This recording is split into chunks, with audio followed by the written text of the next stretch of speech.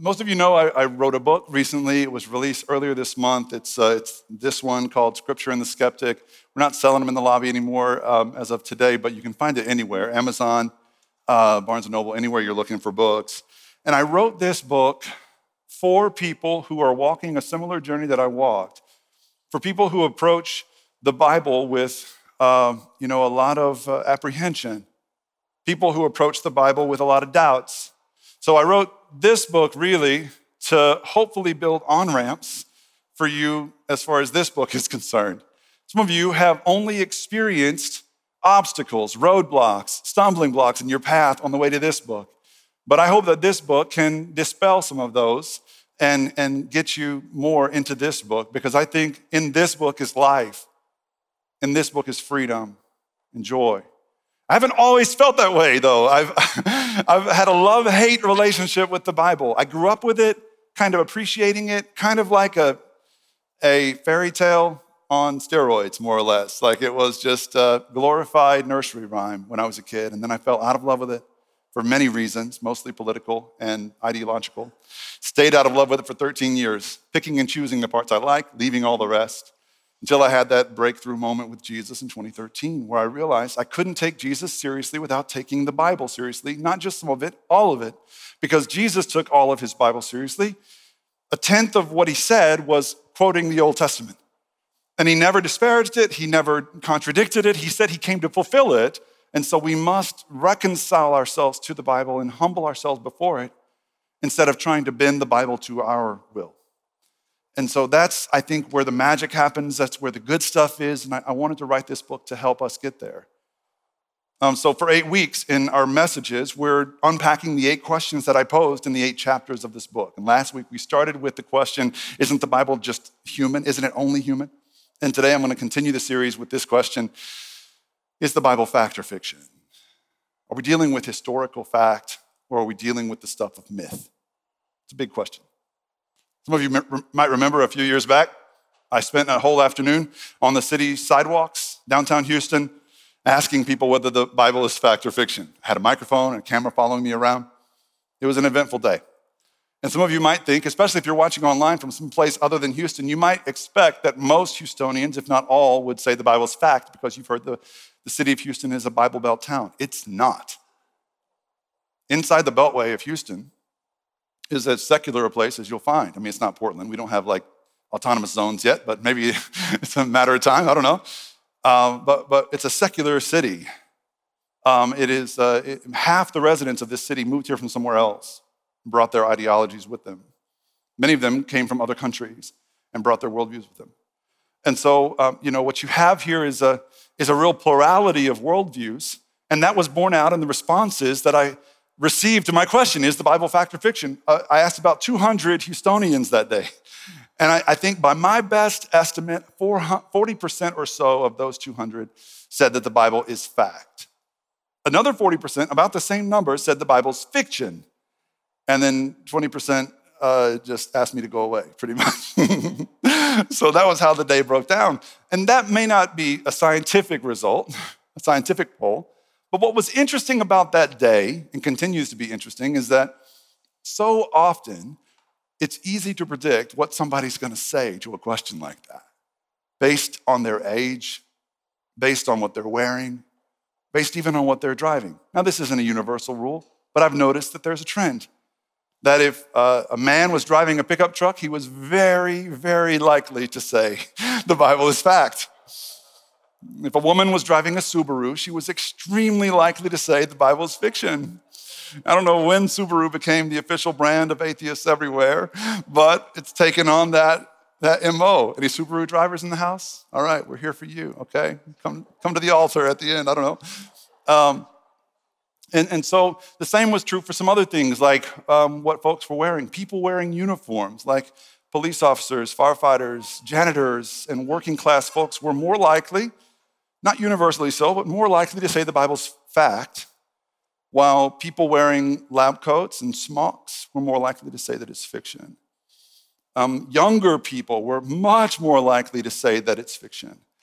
Much more likely, if they're in their 20s and 30s, to say the Bible's fiction than older people were, most of whom said the Bible's fact.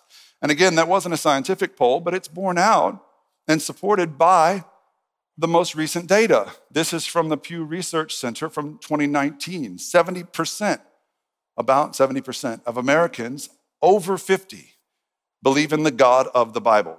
In other words, I guess those folks would say that the Bible is mostly fact. Around 40% of Americans under 30 believe the same. That's a huge disparity. So we're witnessing a huge cultural shift that I don't think can just be easily explained away.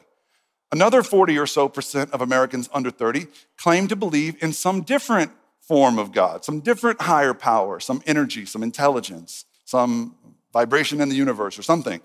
Like they believe in something else. And around 20% of Americans under 30 are just not sure.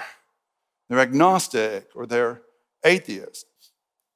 And the reason I find this phenomenon so interesting for today's conversation is because if we're talking about the Bible's factuality versus its fiction, like is it this or that, there can be no denying that there has really never been more historical evidence supporting the factuality of the Bible than we have today. All right, so I wrote about this in this chapter, if you've read it. I wrote about the historicity of the Bible being supported by archaeological evidence that is only recently being uncovered. And it wasn't that long ago, for example, that we weren't sure from a historical perspective whether some of these key events in the Bible ever happened, whether some of these key figures ever existed. It wasn't until very recently that we had any evidence outside of the Bible itself, any evidence historically that figures like King Saul existed, or King David, or the prophet Isaiah, or Pontius Pilate. And now we have hard evidence supporting the historical existence of all of those guys, thanks to archaeological digs. It wasn't long ago that we didn't have any evidence that the Hebrew people were ever in Egypt, like the Old Testament says they were. And now we have pretty good evidence suggesting they actually were at about the same time. The Old Testament says that they were there. There wasn't much evidence for so much of what happened in the Old Testament, especially in so many of these figures, until very recently. And now we have all these facts proving that the Bible is historically on point. However, we still have this sort of groundswell of rejection of Scripture, right? So we have this groundswell among young Americans who have more reasons than ever to believe that the Bible is historically fact, still rejecting it more than any generation ever has. So what that leads me to believe is that this question, is the Bible fact or fiction, isn't even the money question. That's not even the one that really matters. If it did, the more factual the Bible is proven to be, the more people would believe in it. But the opposite of that is true. We're seeing an inverse correlation. And so what it seems to me is that the real question is something else. It's not just a matter of the Bible's factuality, it's the matter of the Bible's goodness. Or the way that I put it in the chapter 2 is the Bible true? And the point that I was making is a little bit of an ethereal point, is that a story that is factual can still feel false to the human sensibility. The Wolf of Wall Street was a great example of that. I wrote about that in the chapter. This guy that did whatever he wanted to do and screwed over a bunch of people and stole billions of dollars. And then he spent 18 months in jail or something ridiculous, and never paid restitution, and got off scot-free. And now he's on CNBC every week as a celebrity guest. Jordan Belfort's story is historically factual, but it's false. But we have stories that are true. And by true, I mean noble, good, virtuous, right? And true to the human experience. And so the real question people have about the Bible is it true? Does it tell a story about a God who is good? And this generation that's walking away from the Bible is doing so because all they've heard about it is that it's full of violence, misogyny, infanticide, genocide. It is homophobic, xenophobic, it is pro-slavery. All these things they've heard make them believe that whether or not it's factually true, it's morally false. And the God that it presents to us is not worthy of worship. because he is not good. You've heard the adage, no one will care. No one cares how much you know until they know how much you care. When it comes to the Bible, no one cares whether it's fact if the story it tells is false. And so, is the story the Bible tells true? Is it good? Is it virtuous? Is it holy? Is it worthy? These are the questions that actually matter more than just, is the Bible fact or fiction? Thomas Paine put it this way in his book, Common Sense. Thomas Paine said or wrote, "It is from the Bible that man has learned cruelty, rape, and murder. For the belief of a cruel God makes a cruel man." Leave this quote up for a second. I want to unpack this a little. The second part of that, absolutely true, by the way. The original T-Pain had it right. And the second part of this, okay? So the belief in a cruel God makes a cruel man, absolutely. I've always said you become like that which you worship. Over time, you become a reflection of whoever you're worshiping. Obviously, if you worship a cruel God, you're going to become cruel. However, the first part of the sentence is absolute ridiculousness. It is patently false that from the Bible, man learned things like cruelty. The Bible's only been around for a couple thousand years. People have been killing each other for 200,000 years. It doesn't add up. The numbers don't check out. That's like saying the 20th century was bloody and a disaster because of Y2K. Something happened at the very, very end, which was scary. It was bad. Giovanna and I withdrew the only $200 that we had from the bank because we thought life was not going to go on as we knew it, right? But it wasn't that bad. You can't blame Y2K for World War I retroactively. And so it's ridiculous to say that the Bible is the reason people learned cruelty or the people learned murder or rape from the Bible. The Bible reflects those things, but those things pre-existed Scripture, all right? But what we have here is an example of a brilliant man. Thomas Paine is way smarter than me, smarter than most of y'all probably, no offense, smart guy.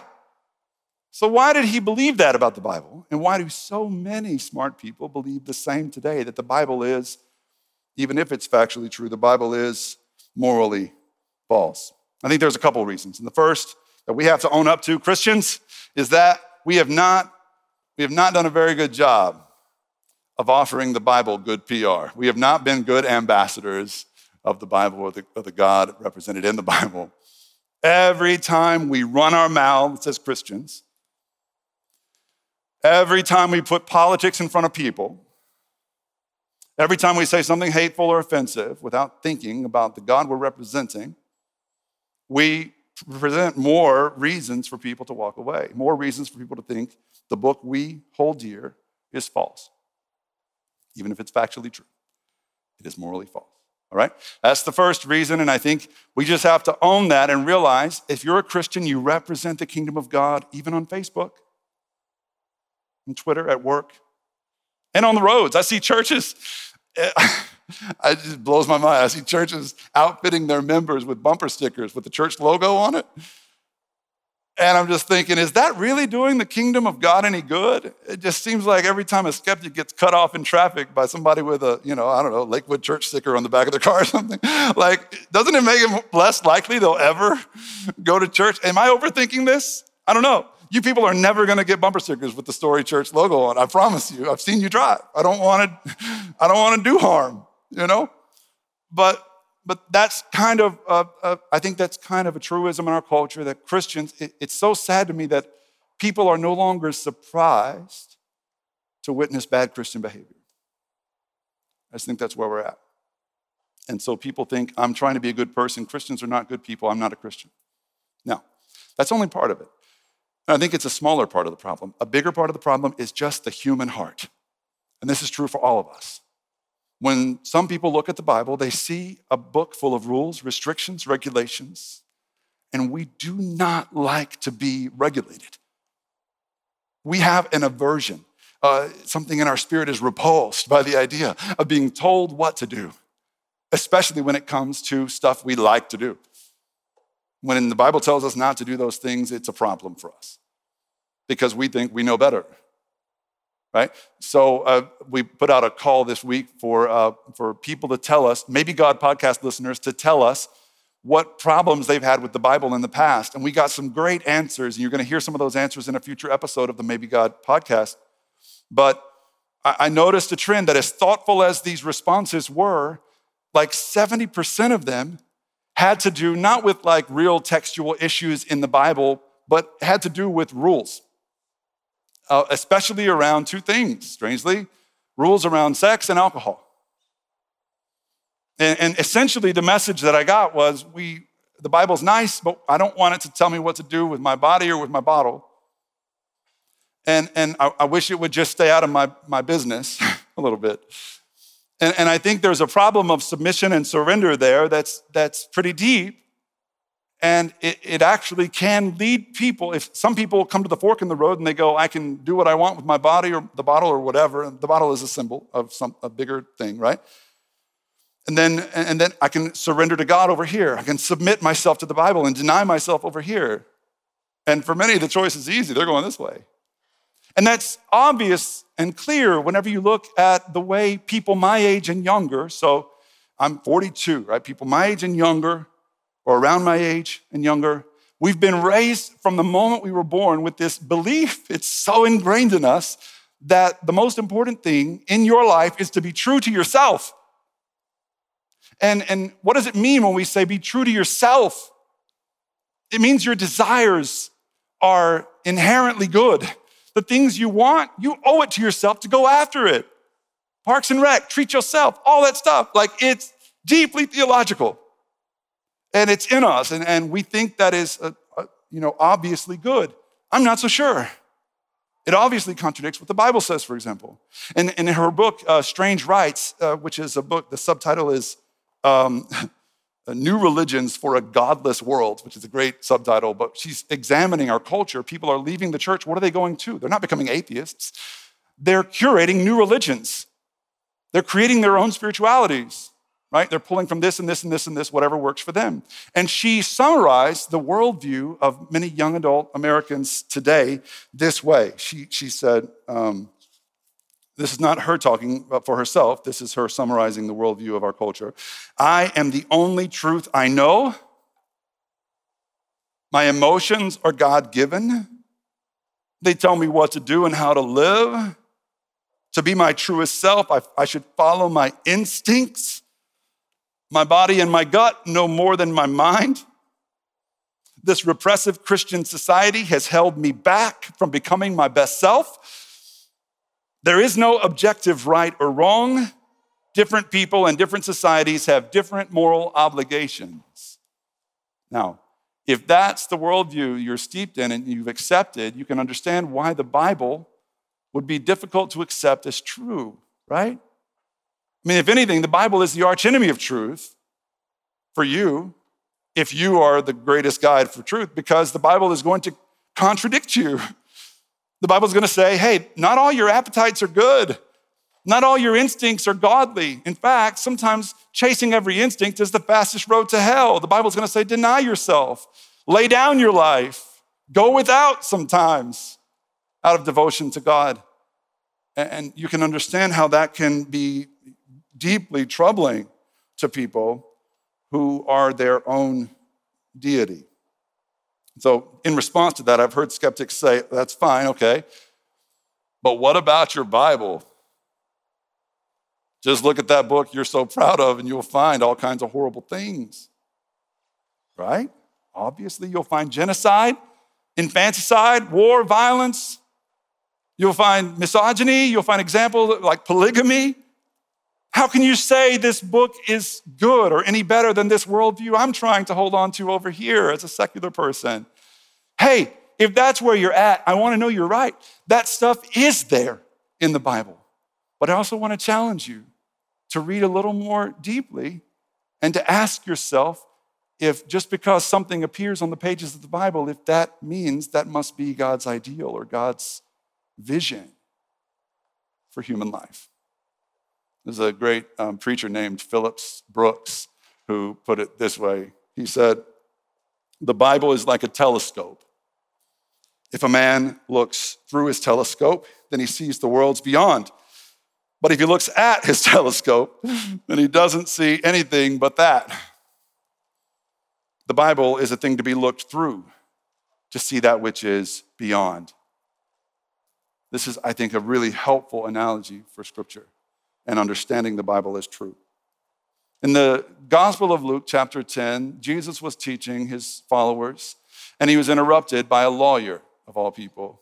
A lawyer interrupted Jesus and tried to trip him up. And this is how the story unfolds in Luke 10, verse 25 to 37. The lawyer said, "Teacher, what must I do to inherit eternal life?" "What is written in the law?" Jesus replied. What's the Bible say, right? "How do you read it?" And the lawyer answered, "Love the Lord your God with all your heart, with all your soul, with all your strength, and with all your mind, and love your neighbor as yourself." "You've answered correctly," Jesus replied. "Do this and you will live." But the lawyer wanted to justify himself. Just go back a second. This is important. The lawyer knew Jesus was right, but he still wanted to justify himself over Jesus. And I see something in us here. If we're honest with ourselves, we know, even secular people often will admit, Jesus, awesome.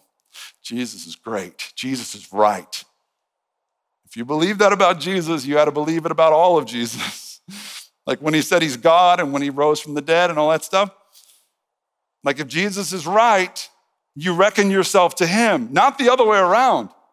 But the lawyer wanted to reckon Jesus to himself.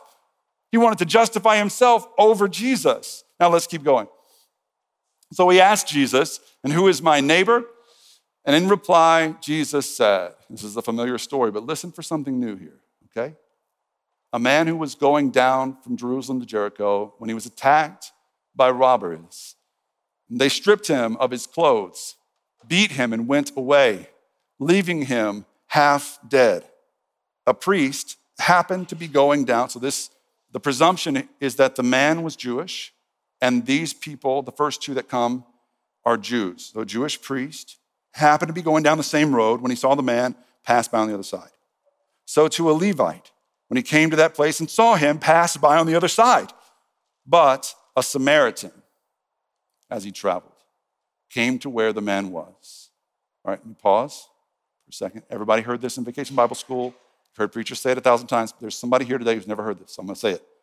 Samaritans and Jews, there was no love lost between them. They hated each other. Jews thought Samaritans were just half-breed nobodies. Jews thought Samaritans were wannabe Jews, more or less, and that they didn't really belong with the people of God. There was all kinds of infighting. Just before Jesus came to the earth, some Samaritan outlaws had desecrated the Jewish temple in Jerusalem with the bones of dead Samaritans, just scattering dead bones all over the temple.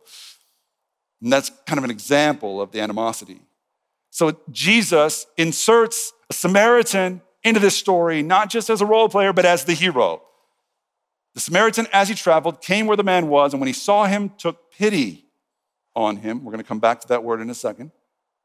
And he went to him and bandaged his wounds, pouring on oil and wine. And then he put the man on his own donkey, brought him to an inn, and took care of him. And the next day, he took out 2 denarii, which are a day's wage each, and he gave them to the innkeeper. "Look after him," he said, "and when I return, I will reimburse you for any extra expense you may have." So we see examples of investment, real cost to the Samaritan, and inconvenience. He put the man on his own animal and he walked while the man got a ride. And then Jesus said, "Which of these 3 do you think was a neighbor to the man who fell into the hands of the robbers?" This is a brilliant twist. It's obvious if you've read it. You know, the lawyer asked Jesus, "Who is my neighbor?" In other words, who in the world is lucky enough to be loved by me? And Jesus turns the question around. You see what he did? He said, who was a neighbor to the man who was broken, who was downtrodden, who was helpless? Who was a neighbor to him? And so what he's doing here is he's saying the point isn't to look around you and go, who's in proximity of me? Who is like me? Who is in my neighborhood? Who agrees with me? You are my neighbor and I will love you because you are like me. The answer to Jesus' question clearly, the answer to the lawyer's question is the neighbor is whoever's in your path. You're called to be a neighbor to whoever's in your path. It doesn't matter if they're Jew or Samaritan. It doesn't matter if they're Democrat or Republican.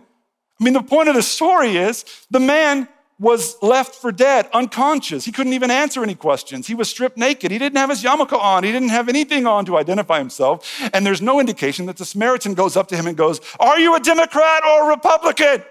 before he helped him. "Do you have anything in return? Will you use my money to buy alcohol?" None of that. All he did was act as a neighbor. He loved the one in front of him.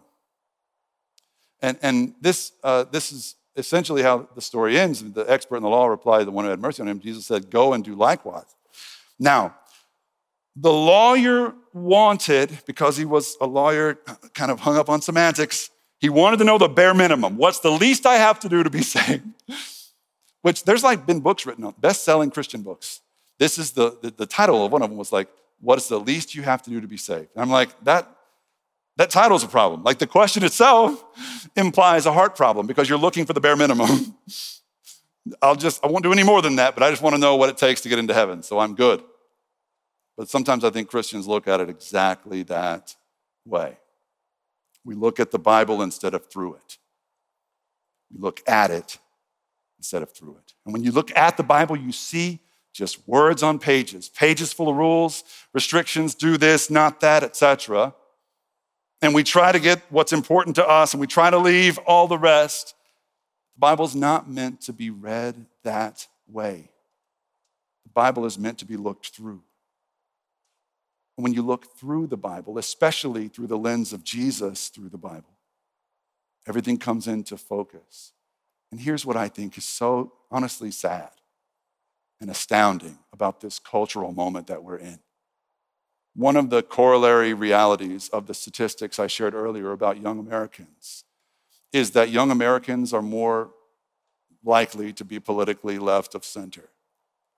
And I think most of the people I know and love who struggle mightily with the Bible, who won't even bring it up in my presence because they don't want to hear about this book, they can't tolerate the Bible because they believe the Bible can't tolerate them and their views and their politics and their ideas.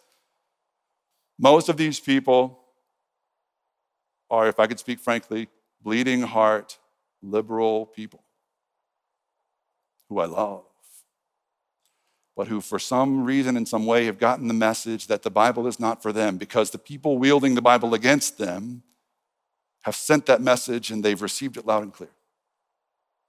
But it's stunning to me how confused people are about the Bible because they've just looked at it and they've looked at the people holding it instead of looking through it themselves. I don't know how someone maintains a feminist worldview over the long haul of your life, how you support such a worldview without a belief in a God who instituted equal rights, dignity, power between the sexes from the beginning. When you look through the Bible instead of just at it, what you'll find in the very first chapter of the very first book is a God who was the OG feminist. Not an angry political force of a feminist, but a God who put things in motion in antiquity before anyone believed men and women were equal. And God said in Genesis 1, 26 and 27, "They're made in my image, male and female in my image." And don't ever get it twisted that men and women are of different worth, different value, different power, different dignity. No, they're made in my image. And throughout the whole book, God continuously reminds people of this reality. To the point in Galatians 3:28, the Apostle Paul, everyone calls him a misogynist. The Apostle Paul is saying there is no longer male or female, for all are one in Christ Jesus. I don't know how someone who spends their life being a tree-hugging environmentalist, loving the earth, misses the fact that the verse after God made male and female in God's image, setting them as equals, he then set them both over creation, the things that he has made as stewards to look after it, to care for it. Not only was God the OG feminist, God was the OG environmentalist as well. He set us as stewards over creation to care for it. I mean, to call yourself a Christian environmentalist it is absolutely redundant. To be a Christian is to care about the things God has made. And most of all, especially to care about the people God made in God's own image.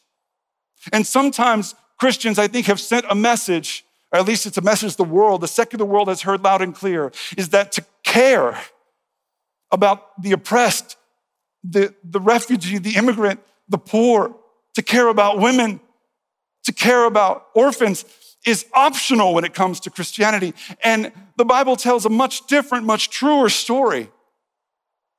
That to care is essential.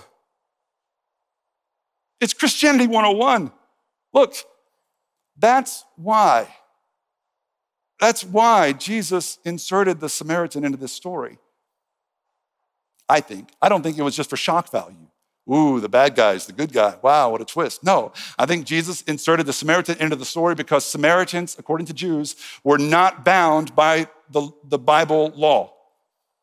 Samaritans didn't have to obey because the Bible said so. This Samaritan didn't obey so that he gets to go to heaven one day. This Samaritan did what was right. Jesus told us why. Because he was moved with pity. Because he was moved by compassion.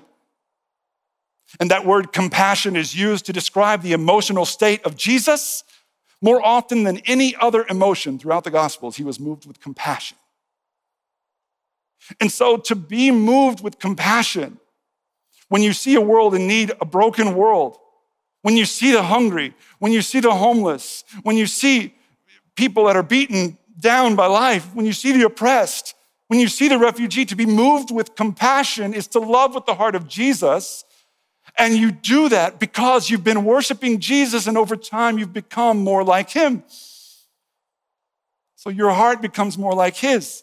And Jesus makes it clear that this isn't optional for Christians in Matthew 25, when he says, one day, on the last day, here's how I'm gonna know whether you belong with me in heaven. Did you feed the hungry?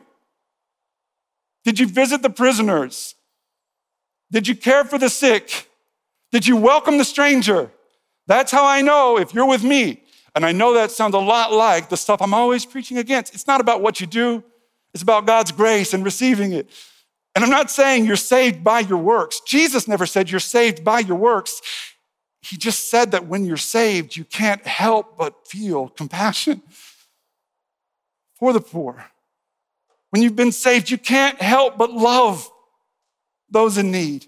You can't help but feel pity toward those who are lost. Why? Because once you're truly saved by Jesus, you look back and you see yourself poor. And you see how pitiable you were. And you see how lost you were. And you see how many reasons you gave Jesus to not go out of his way and come save you. And you see that Jesus never once said, I wonder if it's worth it. I wonder if they'll receive me. I wonder if they'll take advantage of me. I wonder if they'll buy alcohol with the money I give them. He never did that with us. He came knowing that most of us would take advantage of his benevolence most of the time. And that he looked upon us with compassion anyway. When you love Jesus, that's what you do as well. And if you've been living in this world and you've gotten this message on the news and what you've seen in life that Christians are the bad guys and don't really care about the oppressed, I'm sorry you've been around those Christians. I know how confusing that can be. I would encourage you, if you're one of these young adults I'm describing today, to go to the source material and find for yourself the God who set men and women as equals from the beginning, the God who said, take care of my creation from the beginning, the God who said, the poor and oppressed, the captive will go free, the last shall be first, the first shall be last. This is the God you've been looking for. This is the true story the Bible tells. The Bible is mostly fact, I believe. It's got some fiction mixed in. The Good Samaritan's a great example. Jesus made that story up. Y'all get that, right? It's got a lot of fact, got a little fiction. What really matters is that the Bible is true.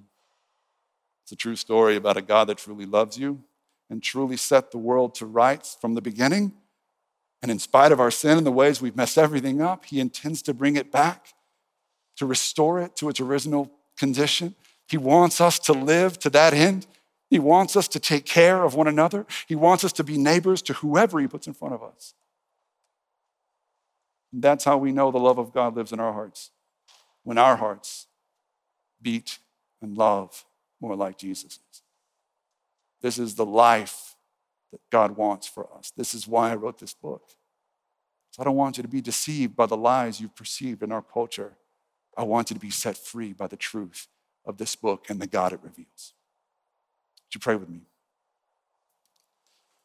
Lord, in spite of our politics and our ideologies and our opinions and our past and our pain and our scars, our disagreements with people wielding Bibles against us, in spite of all of that, Lord, I pray for the courage for each person listening in right now, in person or online,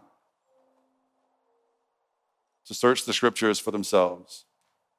Instead of just looking at the Bible, Lord, I pray that we would learn to look through it to see your why those rules are there, why you did what you did, why you came in the form of Jesus, why you love us so, Lord. I pray we would have the courage to look through your word. For those who are deep in doubt and really dubious about Christians or Republicans or conservatives or whatever the culture has told them equates to Christianity, Lord, I pray for wisdom and humility. We would see not only words on the page, but we would see your heart, especially when we see Jesus. We want to worship him and nothing less, because everything else falls short and leads astray. When we worship Jesus, our hearts become more like his, full of compassion for the poor, the forgotten, the oppressed. We thank you, Jesus, for saving us when we were poor, forgotten, and oppressed. You are good and merciful. We pray in your name. Amen.